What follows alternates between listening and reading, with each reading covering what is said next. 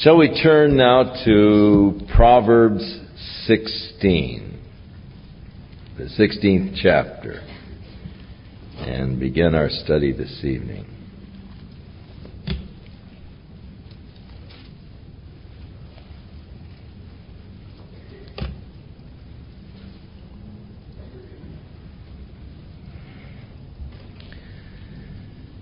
The preparations of the heart in man and the answer of the tongue is from the Lord. God works in our lives even when we're not aware of it. If we're a child of God, God is continually working in our lives. It's amazing how many times we say things that we don't realize it at the time we are saying it, but actually it's a word from the Lord. It just comes out. God prepares your heart. The preparations of the heart, they're from God. In Philippians we read, work out your own salvation with fear and trembling, for it is God that is working in you both to will and to do. You see, God is planting now His law in the fleshly tablets of our hearts, even as He promised to Jeremiah. The day will come when I will no longer write my law on the tables of stone, but in the fleshly tables of their heart. So God plants His word, God plants His desires right in your heart. So the preparations of the heart are from the Lord. How great it is to be a child of God and to have your life submitted to the Lord so that the Lord is directing from that just inner kind of desires and all that He plants within your own heart. Second proverb, all the ways of a man are clean in his own eyes, but the Lord weighs the spirits. Now, no matter what a guy does, it's right, you know. All the ways of a man are clean in his own eyes. You can justify everything you've done. We're so full of excuses. No, well, I did it because, you know. Even if it was wrong, we've got a good reason, or at least a good excuse. Of course, Benjamin Franklin said the man who is good with excuses is seldom good for anything else. The ways of a man are clean in his own eyes, but God weighs the spirits. Now, God knows the motives. God knows why I did it, the motive behind it, and that's what's important. Commit thy works unto the Lord, and thy thoughts shall be established. So many times we're worried that we haven't done enough. And it's probably correct. However, when we look at our service to God, we so often say, oh, but, I should have done such a better job. And, could you have done a better job? No, I did the best I could. Well, that's all God expects. God doesn't expect more from you than what you can actually produce. So you've got to commit your works unto the Lord. Do your best, and then just commit the rest, and your thoughts will be established. Well, Lord, that's the best I can do. Sorry you have to use this kind of instrument to do your work, Lord, but that's the way it is, and that's all I can do. And I don't go home and worry, oh, could I have done this? Could I have done that? Oh, I should have done this. I should have done that. You just do your best, and then you just place the rest in His hands. Your thoughts are then established. You rest. Well, Lord, here it is, such as it is, the best I can do. And you just commit your work to the Lord, and your thoughts then are established, just are resting. Well, best I could do. God, use it if you can. It's my best. This is an interesting and yet a difficult proverb to understand. The Lord has made all things for Himself, yea, even the wicked, for the day of evil.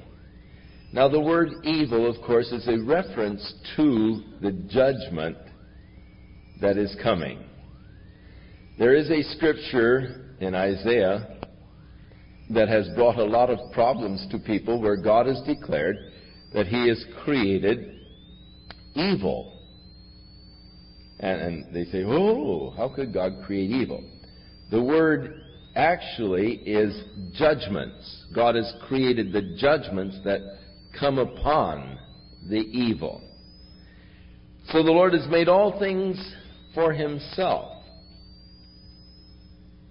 Thou hast created all things, and for Thy good pleasure they are and were created. And God has even created the evil, or the wicked. Now God didn't create them wicked, but He created wicked people. Can you catch the difference? God created people. Some of them are wicked. They don't have to be, but they are. God created them. You can't deny the fact that God created them. So in a sense, you can say God created the wicked. He didn't create them wicked, but He created the wicked. They became wicked. God created them. And He has actually created also the judgments that shall come upon those wicked persons. Everyone that is proud in heart is an abomination to the Lord. Another one of those, which God has a lot of things that are an abomination to Him. Again, you need to take your concordance and go through the book of Proverbs and go through this word abomination and find out how many things are an abomination unto God. And I don't know exactly what an abomination is, but it sounds bad. And I know I don't want to be one. Now, the proud in heart are an abomination to the Lord. Oh, that pride. What a destroyer it is. We'll get to that in a minute. And though hand join in hand, he shall not be unpunished. Now, this hand in hand, again, the striking of the hand, making a deal, it's usually in this case, joining hand in hand for strength, yet you can't escape the punishment. By mercy and truth, iniquity is cleansed. God's mercy and God's truth. You remember John, in the opening remarks concerning Jesus Christ, said, "For the law came by Moses, but grace and truth by Jesus Christ." And of course, grace and mercy are sister kind of words. Mercy and truth. Grace and truth. By mercy and truth, iniquity is cleansed. And by the fear or the reverence of the Lord, men depart from evil. Now, the fear of the Lord is to hate evil. And so here, by the fear of the Lord, men depart from evil. There is a tremendous inconsistency. John points it out in his first epistle. He said, "He that saith he hath fellowship with God and walketh in darkness is lying." He isn't telling the truth. You cannot walk in fellowship with God and have a desire and a love for evil. The fear of the Lord, men depart from evil. When a man's ways please the Lord, he makes even his enemies to be at peace with him. Thus, really, the goal of each of our lives is, and should be, to be pleasing to God. God, what pleases you? Now, usually we use as our standard, is it right or is it wrong? And trying to measure, and this was, of course, the mistake that the that the religious leaders in Judaism made concerning the law. Now, what constitutes bearing a burden on the Sabbath day? What if you have false teeth? If you put your false teeth on the Sabbath day, that means you're bearing a burden, doesn't it? You're carrying something that isn't natural to you. What about if you have a wooden leg? Well, sure, that's a burden, so you can't put it on the Sabbath day. And all of these little fine points, they're trying to tune the fine points of right and wrong. You can throw all of that out the window. The real question is it pleasing to God? Is God pleased with it? Because you may sit down and rationalize that a particular action, a particular thing that you want to do, you may rationalize and say, well, sure, look, it's all right. And give all of your rationale for why it's right. But it may not be pleasing to God. So really, the rightness or the wrongness of a particular action isn't what really matters. What really matters is, does it really please the Lord? My life, I desire that my life be pleasing. Jesus said, I do always those things that please the Father.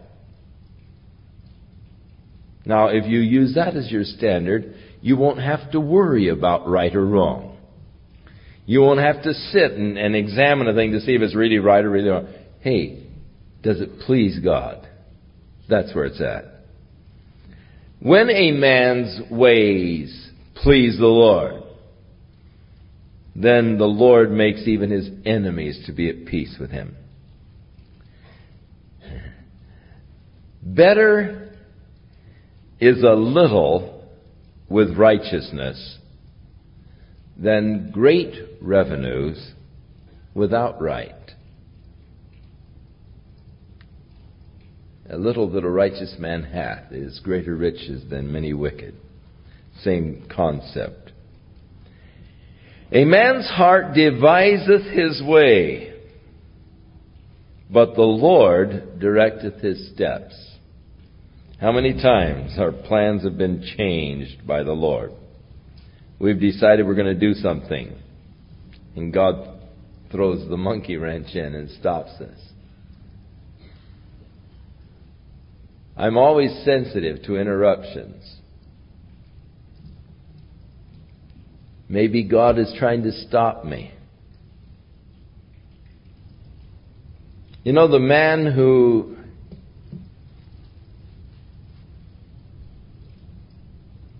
is expecting to be disturbed is the man who is never disturbed when disturbances come.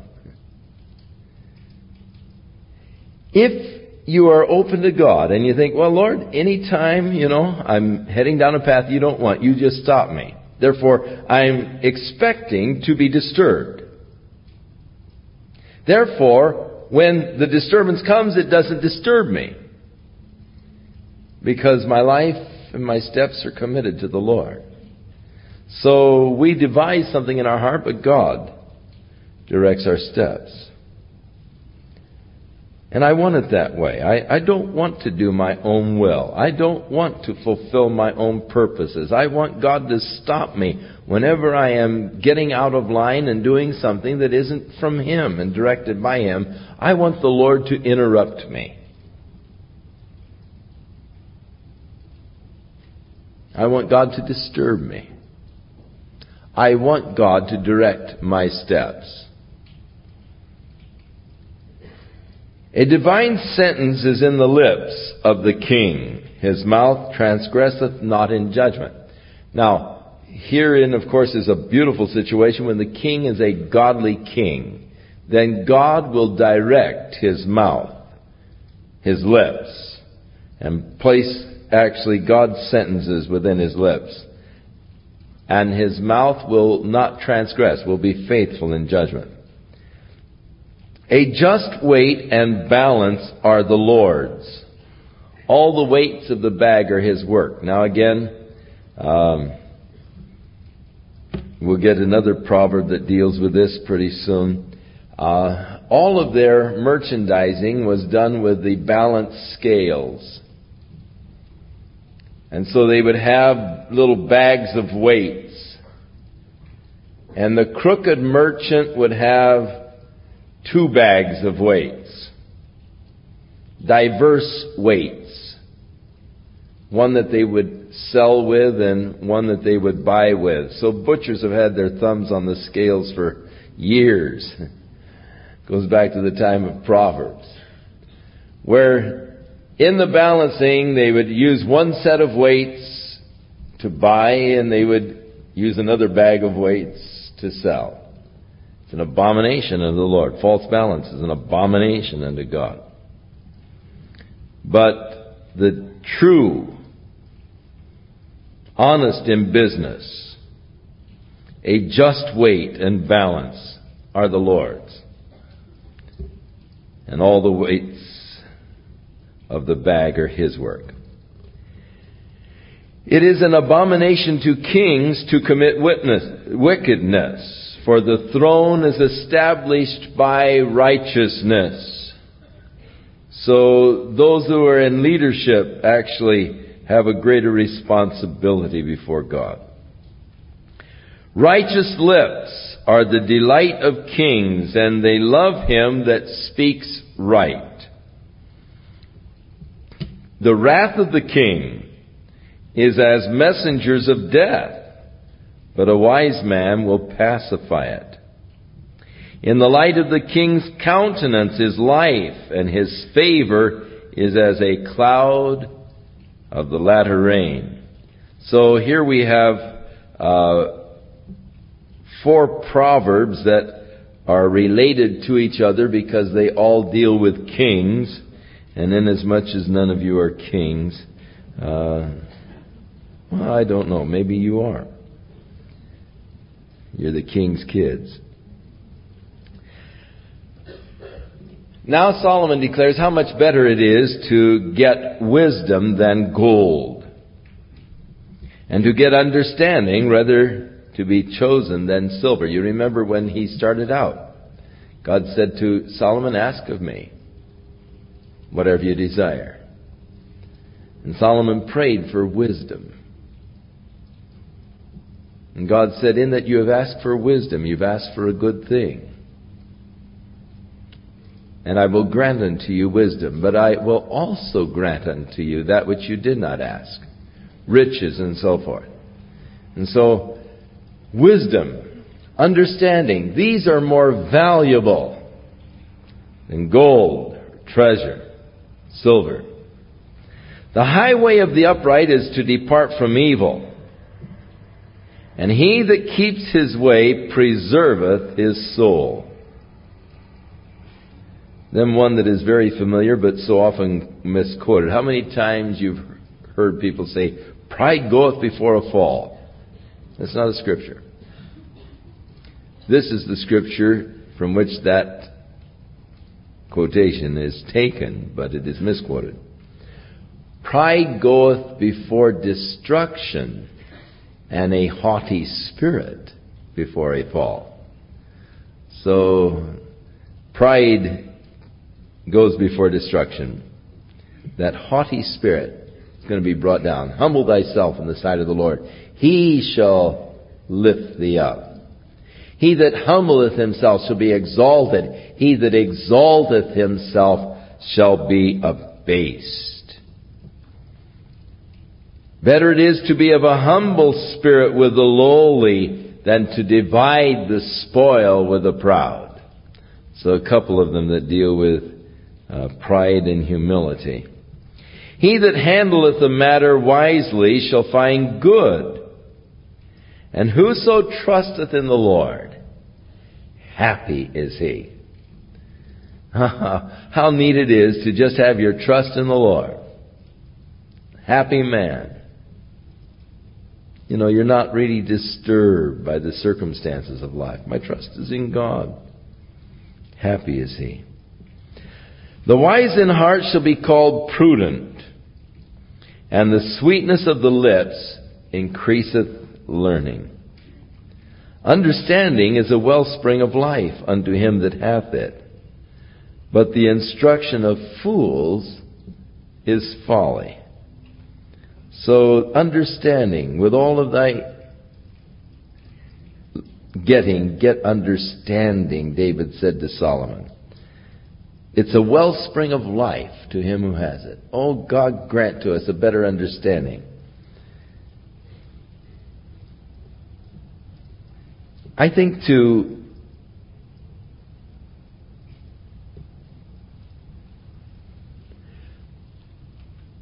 have understanding is so important because I think it is the key to compassion. There are many people in many circumstances in which we find it difficult to be compassionate. In operating summer camps, which I did for years and years, you get those kids that are just behavioral problems. I've had the counselors come in and say, you better get that kid out of my group or I'm going to kill him. He's horrible. You know, he's just screaming at night and always creating problems. I can't stand that kid. Get him out of there before you have to carry him out. He's going to do something rash. And so I'll bring the little kid in. And I'll sit him down. And of course, you know, he has to go to Chuck. And he comes in all trembling. And, you know, here he is, you know, like I'm going to be a monster. And I'll go over and buy him an ice cream bar and sit him down and start talking. Ask him, you know, about his home, about his background. And the little kid will start unfolding the story. How his dad, he never sees him. Doesn't know where he is. Comes home, his mom's usually drunk. Different men in the house who yell at him and tell him to get out of there and all this kind of stuff. And man, you get the background stories of some of these little guys and you can't believe it. It's horrible. And then I'll call the counselor back in and I said, do you realize that, you know, this is what happens and then this little kid goes home and this is what the situation is? Oh, wow, you know. Well, you have a whole changed attitude towards him. Now you understand why he's fighting everybody. Man, this little kid has to fight for survival. And as you understand now the background, now you can have compassion and now you can deal with him and now you can minister to him. Understanding is such an important thing. Ezekiel said, I sat where they sat. And you really need to sit in another man's place for a while to really understand that other person. I think one of the keys to relationship is to put yourself in the other person's position. We have so many labor problems. Well, if you could reverse roles, if management could sit where labor is, and if labor could sit where management is, you could remove so many of these labor problems. The management would understand that this guy has to have a decent wage to live. But also this guy would understand that management has to have a profit to survive. If a wife could sit where her husband sits, and if a husband could sit where his wife sits, how many problems this would solve? When he comes home at night just all frazzled from the pressures and the hassles that he's had all day, and sits down and just wants to turn on TV and just, you know, tune out for a while, and he's uncommunicative to his wife, Well, if she could just understand the pressures, the hassles he's had. On the same token, if he could just be with those kids all day long and be communicating to them, he'd understand the wife's need to communicate on a different level when he gets home. And I sat where they sat. Understanding the other person's position is so important, really, to compassion, to love. It's a wellspring of life to him who has it. Oh, God grant that we might have better understanding. The heart of the wise teacheth his mouth, and addeth learning to his lips. So, the heart is the issue of life. Pleasant words are as a honeycomb, sweet to the soul, health to the bones. Now, I don't know if the scientists have ever made any relationship between honey and the bones, but it's sweet to the soul, honey, and health to the bones. What are they? Pleasant words. Oh, just cheerful words, pleasant words. How good they are. There is a way that seemeth right unto man, but the end thereof are the ways of death. I think of so many people today who are deceived by false prophets, who are deceived by false religious systems. They're convinced that they are right. There is a way that seems right unto man, but the end of it. Now, there's another scripture, every man's way is right in his own eyes. But here, there is a way that seems right. The way of life, The philosophy of life that a man has chosen. It seems to be right. Eat, drink, and be merry. Tomorrow we die, And you talk to that guy and he's convinced his philosophy is correct. But the end thereof is the way of death. He that laboreth for himself, for the mouth craves it of him. It's a thing that your labor goes to feed yourself. An ungodly man digs up evil, and in his lips there is a burning fire. Actually, James says, behold, what a great fire, such a little matter kindleth, and the tongue is like a fire, the things that it can inflame. A perverse man sows strife, and a whisperer can separate the best of friends.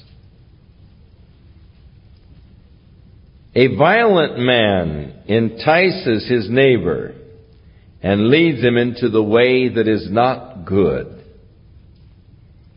He shuts his eyes to devise perverse things. Moving his lips, he brings evil to pass. Now the hoary head, which is the gray, the hoary frost, the white hair, is a crown of glory, if it be found in the way of righteousness. Now, I think that one of the worst things in the world is a dirty old man.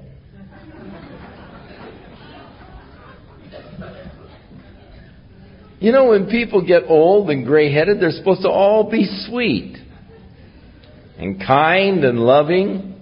After all, they're, getting towards the end, and so you ought to be mellow. And to see a little old gray-haired lady using four-letter words and all that kind of, it's just wrong. It's out of place.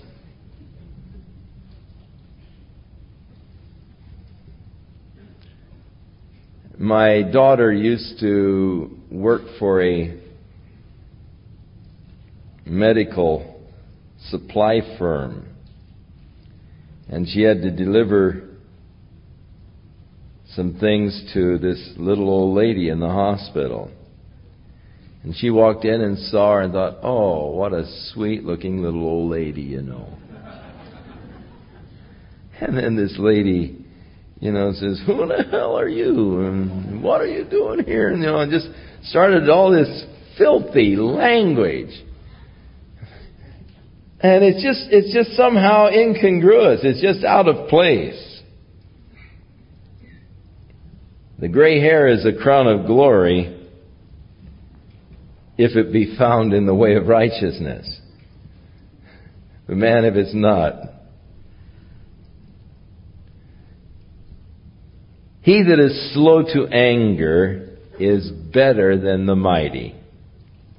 And he that ruleth his spirit is better than he that takes a city. How important it is. Slow to anger, ruling our own spirits. Important. The lot is cast into the lap. Now, the lot is a thing whereby they would oftentimes determine. It's like drawing a straw. They would cast lots into their lap. But the whole disposing thereof is of the Lord. Trying to get guidance or direction or to determine, they cast lots. But the real direction and the disposing of the thing comes from God.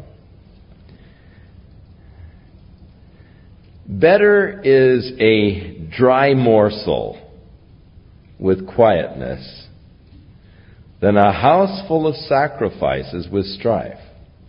Now, the house full of sacrifices refer to the sacrifices.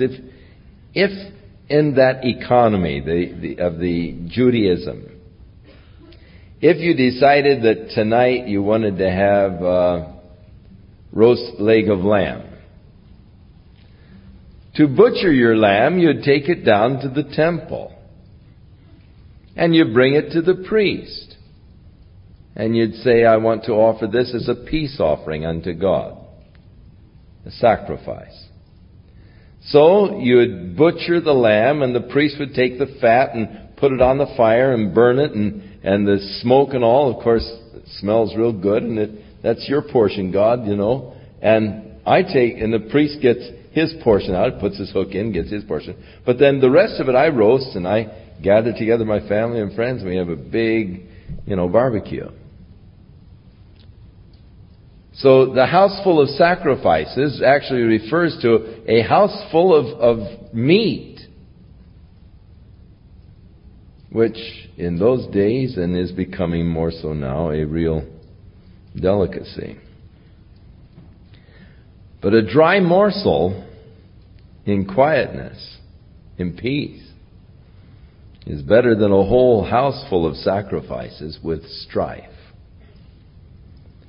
A wise servant shall have rule over a son that causeth shame, and shall have a part of the inheritance among the brethren. The finding pot is for silver, the furnace for gold. But the Lord trieth the hearts. Now, the Bible speaks about God testing our works by fire.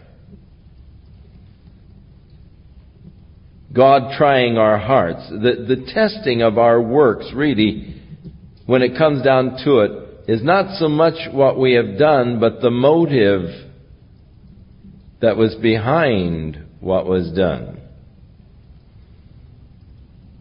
The Bible says that all of our works are to be tested to see what sort they are, tested by fire.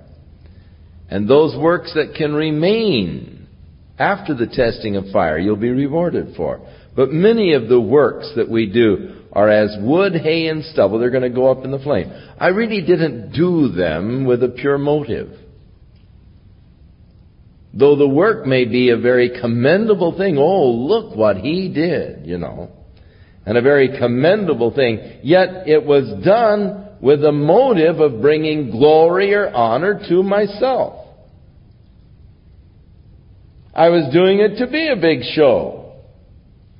I was doing it so people would know what a great, neat guy I am, and to bring attention or honor to myself. Well, those kind of works are going to be tried by God, for God tries the hearts, and He knows what is in my heart when I am doing something. All of our works tested by fire. Jesus said, "Take heed to yourself that you do not your righteousness before men to be seen of man." Don't let that be the motive. The approval, the praise, the recognition of man. For He said, "I say unto you, you have your reward." So even as the fining pot is for silver and the furnace is to burn out the dross and the gold, so it is the Lord who, through the fire, will try our hearts, our works, the manner sort they are.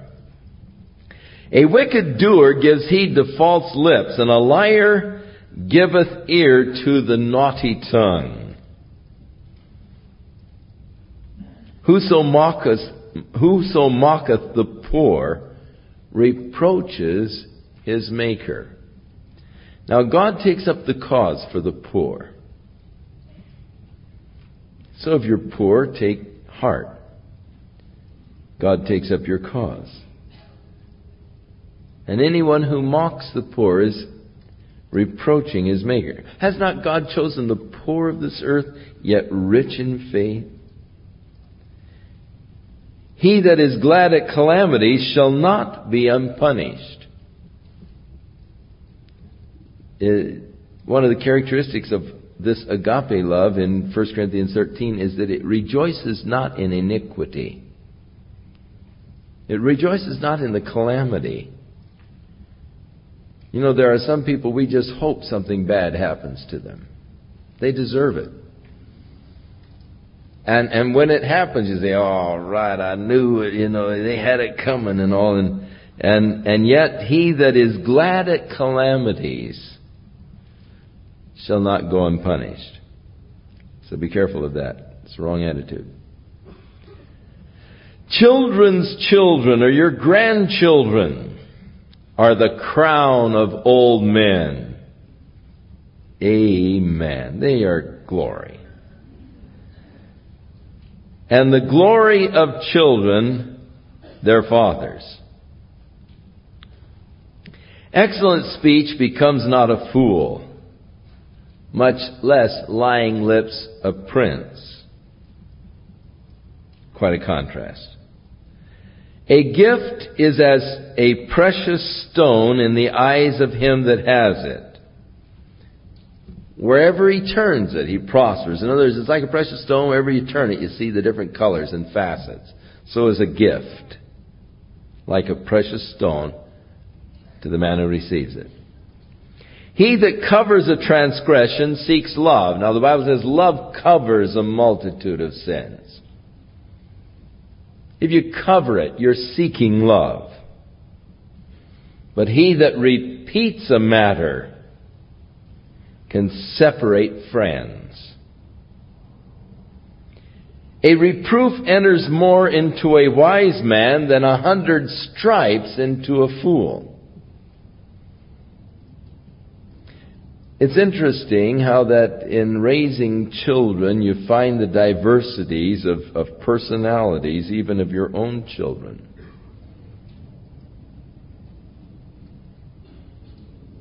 And you learn that there are some kinds of punishment that work for one child but don't work for another.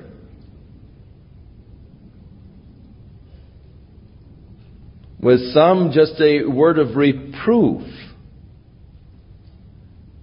and they're devastated. Others, you can wail on them and it doesn't touch them.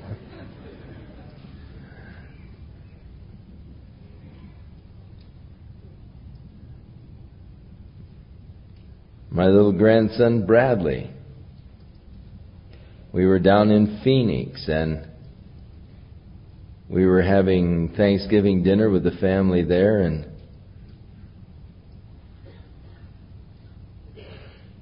I think it was during prayer that he had been naughty, or so I said, Bradley, Grandpa's ashamed of you. Well, the kid, it was like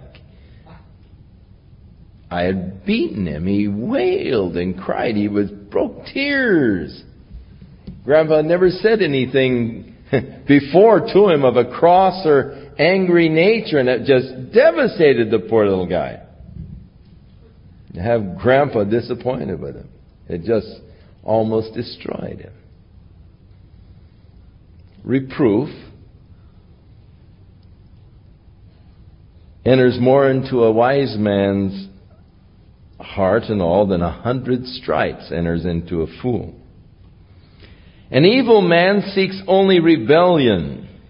Therefore a cruel messenger shall be sent against him. Let a bear robbed of her cubs meet a man rather than a fool in his folly. That one I thought was quite interesting. I wouldn't want to meet a bear robbed of her cubs, but I wouldn't want to meet a fool in his folly either.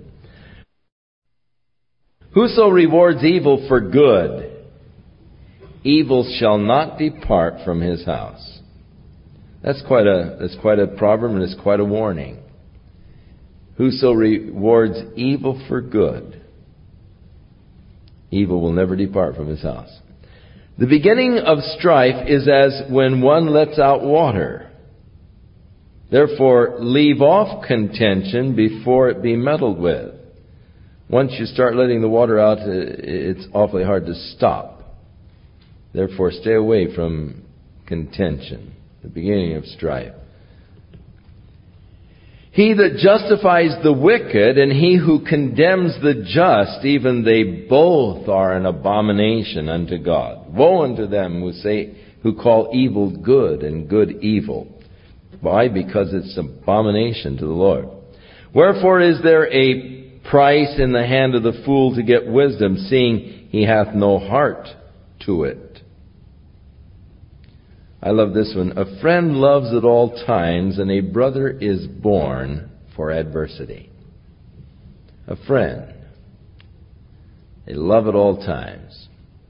A brother, he has been born for this time of adversity.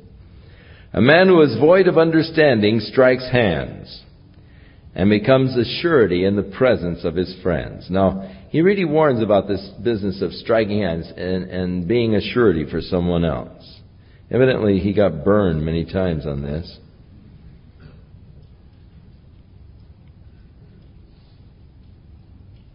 He that loves transgression,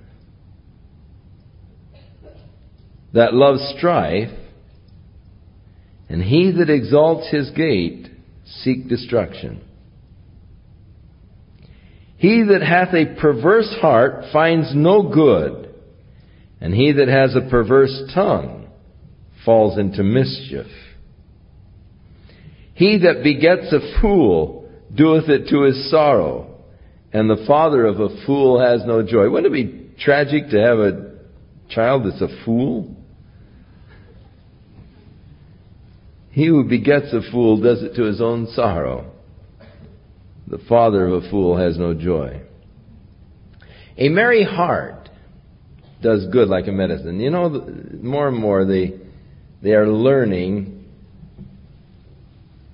what a healthy thing it is to be happy. The merry heart.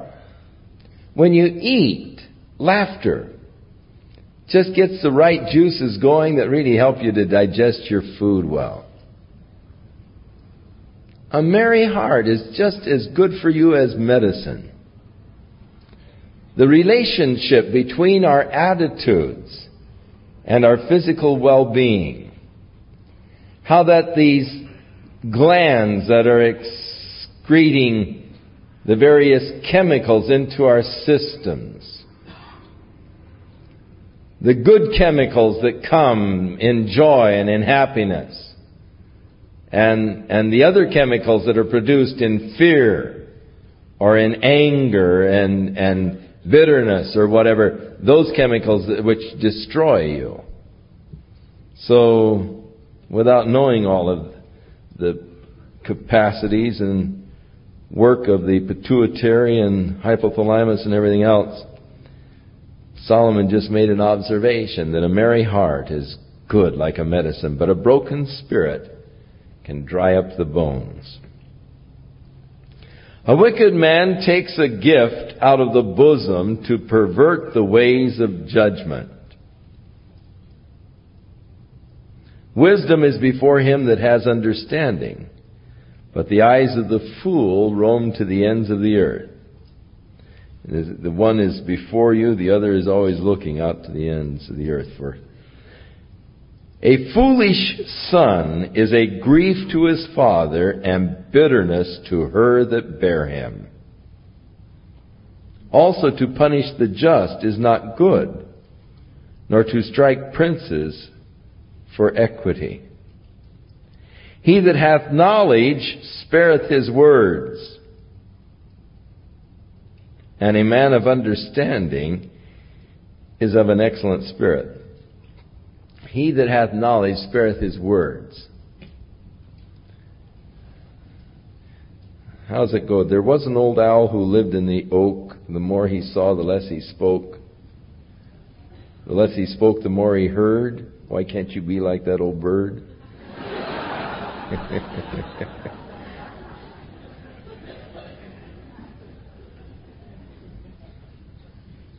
And of course, in the same line as the proverb there in verse 28, even a fool, when he holds his tongue, is counted wise. And he that keeps his lips shut is esteemed a man of understanding. You know, just sit back and say, well, you know. If you think, man, he's smart.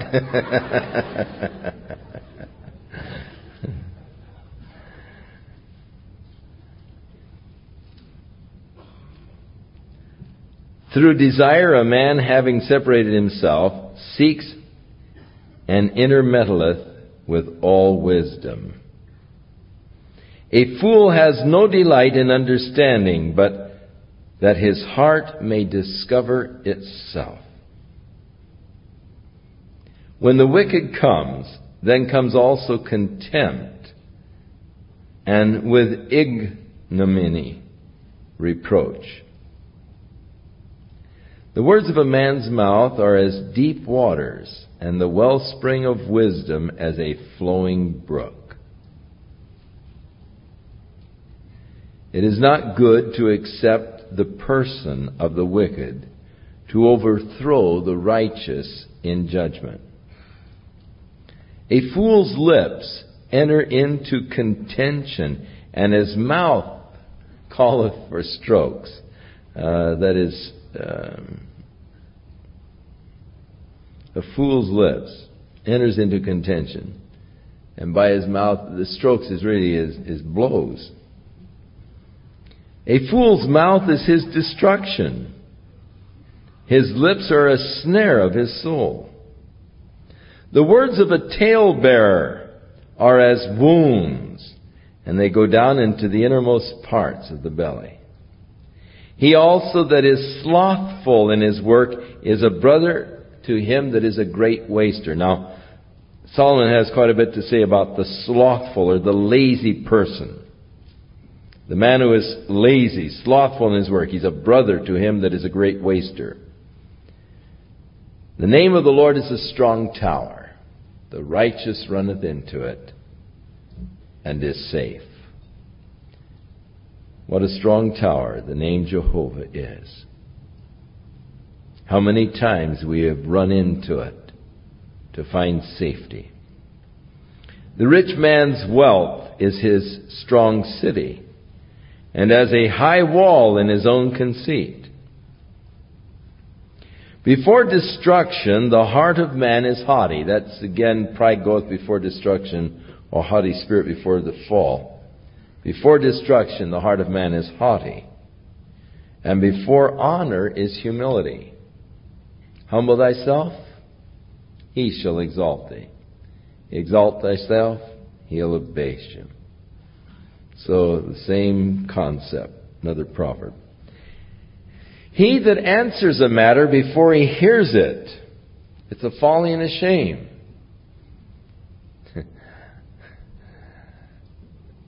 So many times we answer a person before we really understand completely what they're asking for.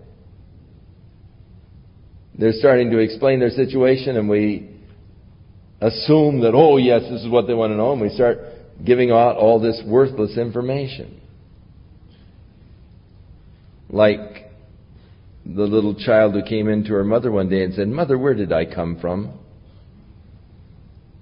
And the mother thought, oh, this is it, time for the story of the birds and the bees and all. So she said, "Well, honey, you go outside and play for a little while and then come on in and Mother will tell you." So she sent the little girl out and she got into the psych books on how to explain the facts of life to your child and all, and boned them all up, and then called her little girl in and sat her down and started through and explained to her the whole process of life and procreation and everything else. And she said, "Well, now, honey, do you think you understand?" She said, "Oh, yes, Mommy." She said, "The little girl next door said she came from Missouri, and I just wondered where I came from."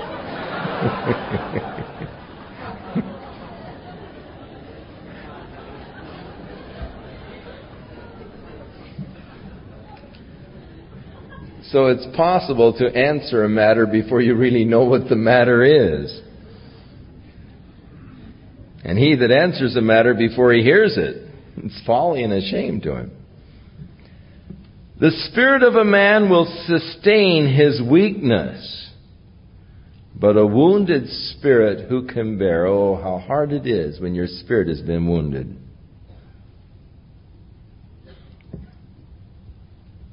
And yet, if you have a strong spirit, how it can bear the infirmities, the weaknesses, the sicknesses. The heart of a prudent gets knowledge, and the ear of the wise seeks knowledge. A man's gift makes room for him and brings him before great men. Actually, he's saying that by giving gifts you can open a lot of doors. It gives a place for you. It will bring you before great men. Actually brought me before Begin last week. I've never been able to see Begin. We didn't have a gift for him, or Israel, so. He that is first in his own cause seems just, but his neighbor comes and searches him. The lot causeth contentions to cease, and parts between the mighty. So the casting of the lot, you're arguing over saying, well, let's cast lots for it. It stops the argument. It's the idea of flipping a coin, Same idea. Well, let's flip a coin. Can't agree on something, we'll flip a coin. Heads we will, tails we won't, And so it stops the contentions. A brother who is offended is harder to be won than a strong city. So the idea is don't offend your brother. And their contentions are like the bars of a castle. You can't get through them. A man's belly shall be satisfied with the fruit of his mouth, and with the increase of his lips shall he be filled. This is, I think, quite an important proverb, the next one. Death and life are in the power of the tongue, and they that love it shall eat the fruit thereof. Whoso findeth a wife finds a good thing, and obtains favor of the Lord. So Solomon found 1,000 of them.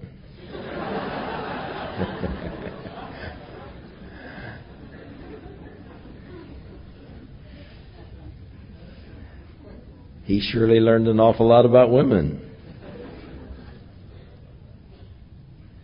The poor useth entreaties, but the rich answereth roughly. The poor man has to entreat, sort of beg. A man that hath friends must show himself friendly. That's basic now. If you want to have friends, you've just got to show yourself friendly. A lot of people complain, oh, we don't have any friends. Well, you're not showing yourself friendly. If you're going to have friends, you've got to just be friendly. And there is a friend. There is a special friend who will stick closer than a brother. That, of course, is Jesus Christ. That's an important proverb to me. A man to have friends has to show himself friendly. But there is one friend who will stick closer than a brother. Better is the poor that walks in his integrity or in honesty than he that is perverse in his lips and is a fool. Also, that the soul be without knowledge, it is not good. And he that hasteth with his feet sinneth. The foolishness of man perverteth his way, and his heart fretteth against the Lord. Wealth maketh many friends, but the poor is even separated from his neighbor. If you're rich, you have a lot of people coming around, but you really don't know. It would be hard to be rich and have all of the people hanging around, because you don't know if they're really your friends or not. What will happen in adversity? So you have all of this crazy problem of accepting people, because I don't know, what do you really want? Because I'm rich that you're coming around. Do you really love me? And so they have a hard time. A false witness shall not be unpunished, and he that speaks lies shall not escape. Many will entreat the favor of the prince, and every man is a friend to him who gives gifts. All of the brethren of the poor do hate him. How much more do his friends go far from him? He pursues them with words, and yet they are wanting to him. The poor man. He that gets wisdom loves his own soul. He that keeps understanding shall find good. A false witness shall not be unpunished. We had that one just a little bit ago, verse 5. But then the latter part is just a little different. He that speaketh lies shall perish. Verse 5 says shall not escape. Very similar, though, Proverbs. Delight is not seemly for a fool, much less for a servant to have rule over princes. Oh man, the worst thing in the world is to give a little power to some people. They don't know how to handle it. The discretion of a man deferreth his anger, and it is his glory to pass over a transgression. Much better just to say, oh, let it go. Just to pass over the transgressions. The king's wrath is as a roaring of a lion, but his favor is as the dew on the grass. A foolish son is the calamity of his father, and the contentions of a wife are a continual dropping. Now that's like the Chinese torture trick, Or you ever have a leaky faucet and you're trying to sleep at night and you hear the boop, boop, boop.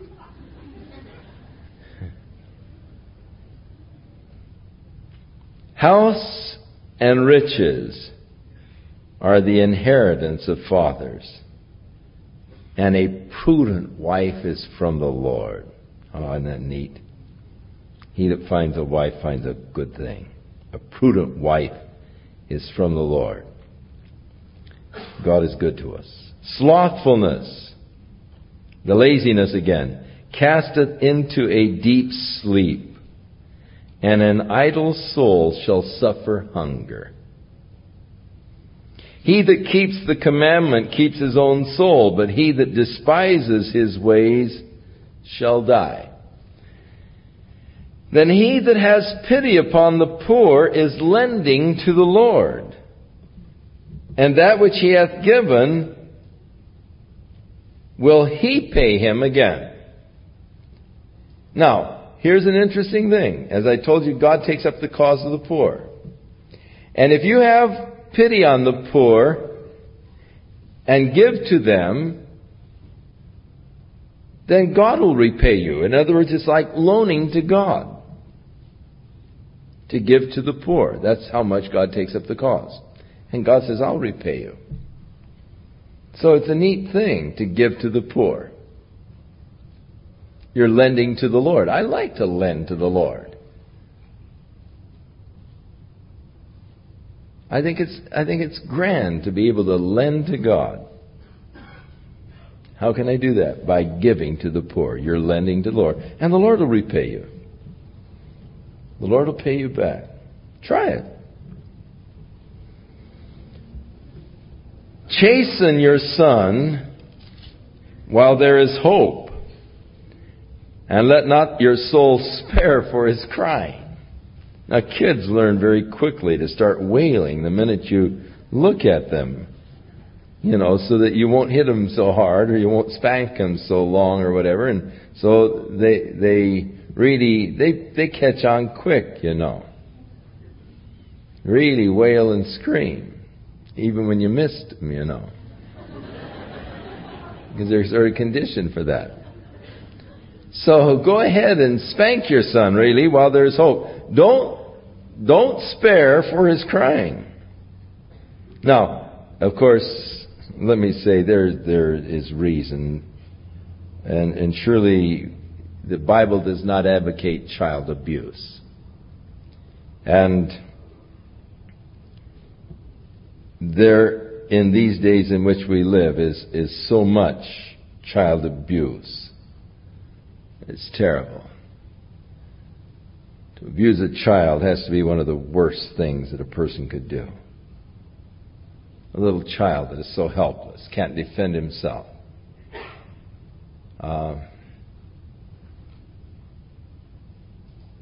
I think that we need to be extremely careful in our punishment of a child. And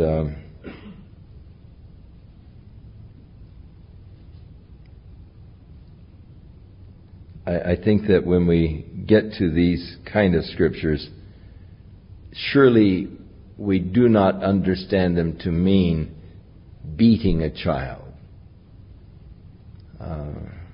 Spanking a child, yes. But not beating a child. There's no value in that, ever. A man of great wrath shall suffer punishment. For if you deliver him, you're just going to have to do it again. The guy with a hot temper, you may get in and help him out, but man, you're just going to have to do it again. Hear counsel and receive instruction, that you may be wise in the latter end. There are many devices in man's heart. Nevertheless, the counsels of the Lord, they shall stand. In other words, you can't really fight against God or against God's Word. Now, you may have all kinds of devices. You may be figuring out all kinds of schemes, but ultimately, God's Word is going to stand. There's an old Greek saying, the dice of the gods are loaded. It means you just can't go against God's Word and win. God has said certain things, and you may scheme and devise all you want, but the Word of the Lord is going to stand. And any time you try to go against the Word of God, you're going to lose. The desire of a man is his kindness, and a poor man is better than a liar. The fear of the Lord tends to life, and he that hath it shall abide satisfied. He will not be visited with evil. So the fear of the Lord, how important it is. Reverencing God. It just tends towards life. You'll be satisfied, not visited with evil. The slothful man, again the lazy man, he hides his hand in his bosom. And this is really lazy. He won't even so much as bring it to his mouth. Man, that's really lazy. When you get so lazy you're not going to feed yourself. You've had it. Smite a scorner, and the simple will beware. And reprove one that hath understanding, and he will understand knowledge. He that wasteth his father and chases away his mother is a rat. He's a son that causes shame and brings reproach. Cease, my son, to hear the instruction that causes to err from the words of knowledge. An ungodly witness scorns judgment, and the mouth of the wicked devours iniquity. And judgments are prepared for the scorners, and stripes for the backs of fools. Into chapter 20. Wine is a mocker. Strong drink is raging. And whosoever is deceived thereby is not wise. He will have more to say about wine as we move along in our study next week.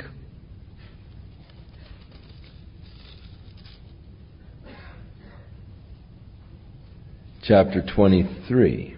Who has woe? Who has sorrow? Who has contention? Who has babblings? Who has wounds without cause? Who has red eyes? They that tarry long at wine, and those that go to seek mixed wine, and so forth. And he talks about them in chapter 23. Wine is a mocker. Strong drink is raging. Whoever is deceived thereby is not wise. In the New Testament, we are told that in choosing those as overseers in the church, they are not to be given to wine.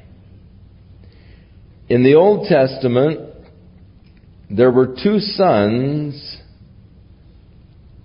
of Aaron, who, when they had built the altar and were ready to offer sacrifices, the fire of God came down and kindled the altar. And Aaron's two sons grabbed their little incense burners and put coals in them and started in to offer incense before the Lord. And the fire of God came from the altar and consumed the two sons of Aaron. And when this happened, the Lord said unto Moses, Speak unto Aaron and his sons, and tell them that they are not to be drinking wine when they come in to offer sacrifices before me.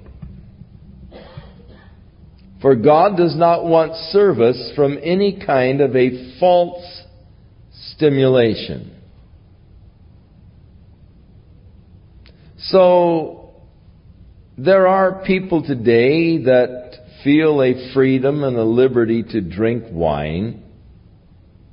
And again, it's a thing where, you say, well, Jesus turned the water and all this kind of stuff.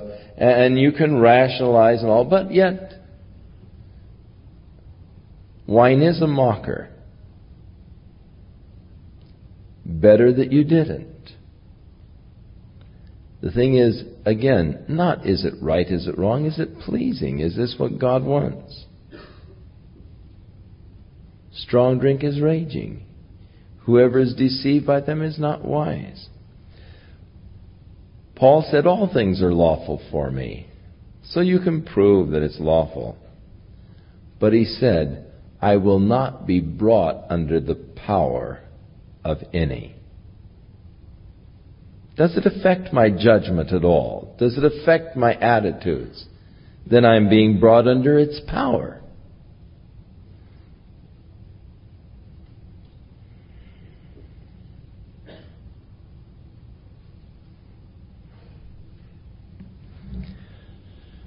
The fear of the king is as a roaring of a lion. Whoso provokes him to anger sins against his own soul. You provoke a king, provoke a lion, you're in trouble. It is an honor for a man to cease from strife, but every fool will just keep on meddling.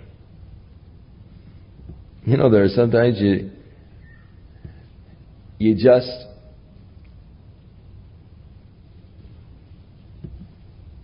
don't want to get into trouble. You don't want to get in a brawl, but the guy just keeps needling, just keeps going and going and going.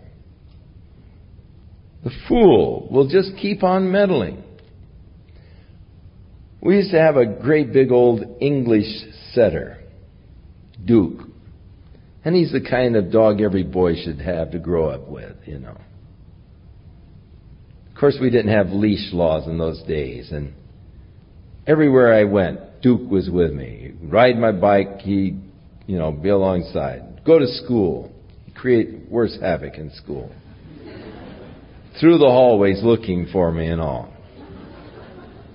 And he was big. He could jump up and his feet would be on my shoulders. He could lick my face. And he was just a boy's dog, great dog. Those English setters are very independent dogs, and they're sort of a one-owner type of dog. In other words, you call them, you try and pet them, and they're very independent. They have nothing to do with you, but their master, they're just devoted. And Duke was just devoted to me. I was his master, and just, I could whistle anything else, and man, he would come charging. He was just my dog. And we went up to Bass Lake one summer and took Duke with us. And he created quite a bit of havoc there at Bass Lake. One evening we were sitting down to eat dinner, and of course campfire and so forth, cooked the food and fixing dinner. And he looked sort of longingly at our food. And then he went over and began to dig in the dirt and pulled up a whole string of sausages that he had ripped off from some camp somewhere.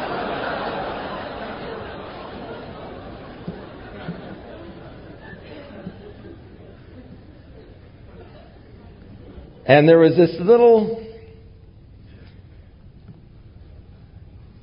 terrier dog that was in a camp next to us, and here Duke, big old thing, and this little terrier was always yipping.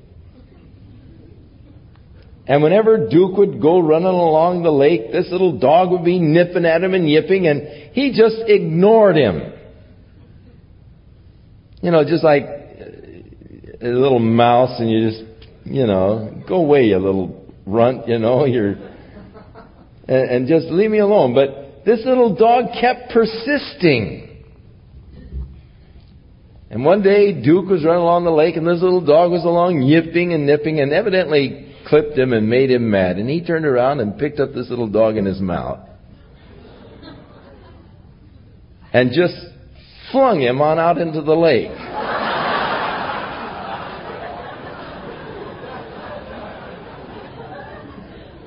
But it reminded me of this proverb. It is an honor for a man to cease from strife, but the fool will just keep on meddling until he's into trouble, Now we deal with the sluggard, or the slothful, the lazy man again. The sluggard will not plow by reason of the cold. Oh, it's too cold to go out and plow today. Therefore, he'll be begging in the time of harvest and have nothing. Counsel in the heart of a man is like deep water. This is beautiful. But a man of understanding will draw it out. Now, a really good counselor will be able to draw you out. Deep within, you know the answer. You know what's right. You know what you should be doing. And A counselor really isn't there to tell you what to do. He's there to help you understand yourself. Now, it's like a well of deep water. It's down inside. You know basically what you should be doing. And a man of understanding, a good counselor, can draw it out of you. And that's what wise counseling really is. It's drawing out the answers within the person. I'm not a good counselor. Don't come to me. But I just know what they should be doing. Most men will proclaim everyone his own goodness. Isn't that the truth? But a faithful man who can find? The just man walks in his integrity, and his children are blessed after him. The king that sits in the throne of judgment scatters away all of the evil with his eyes. He looks around and who can say, I have made my heart clean. I am pure from my sin. Can any of you say that? I'm pure. Who can say it? Now, here's the thing again on the balances, the weights.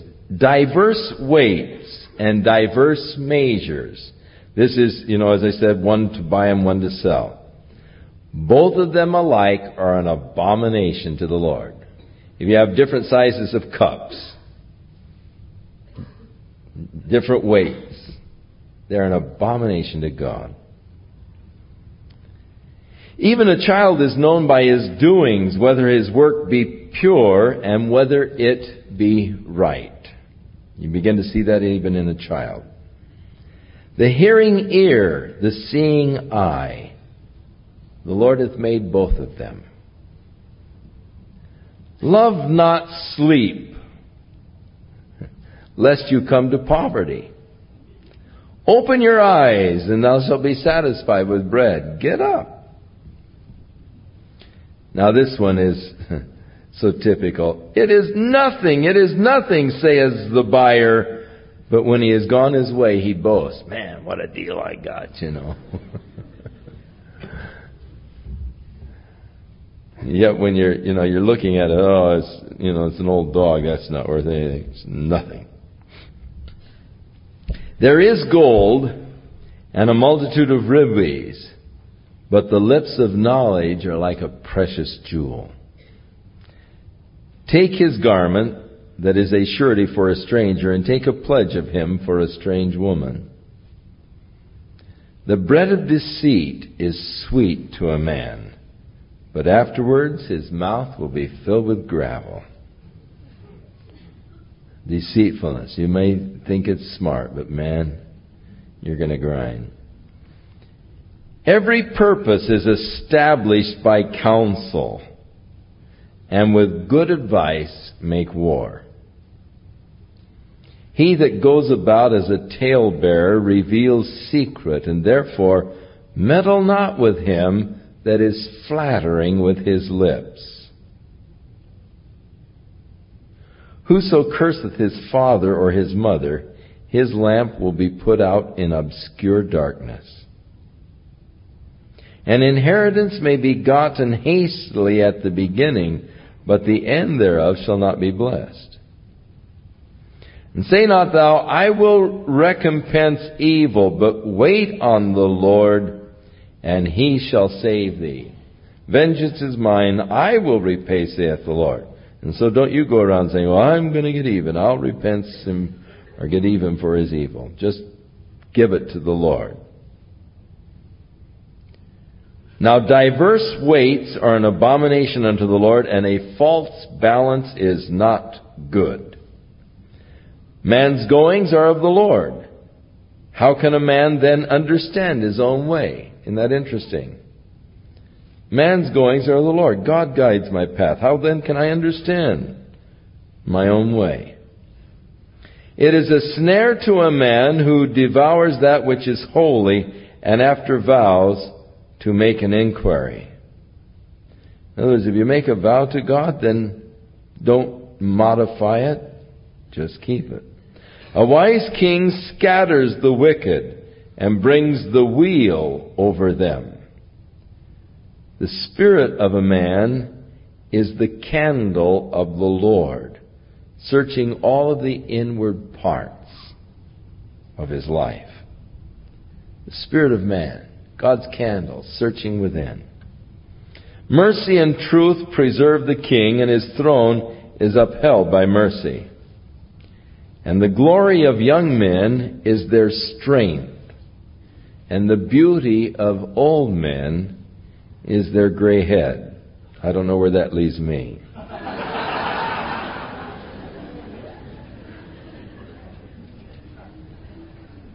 The blueness of a wound cleanses away evil. So do stripes, the inward parts of the life.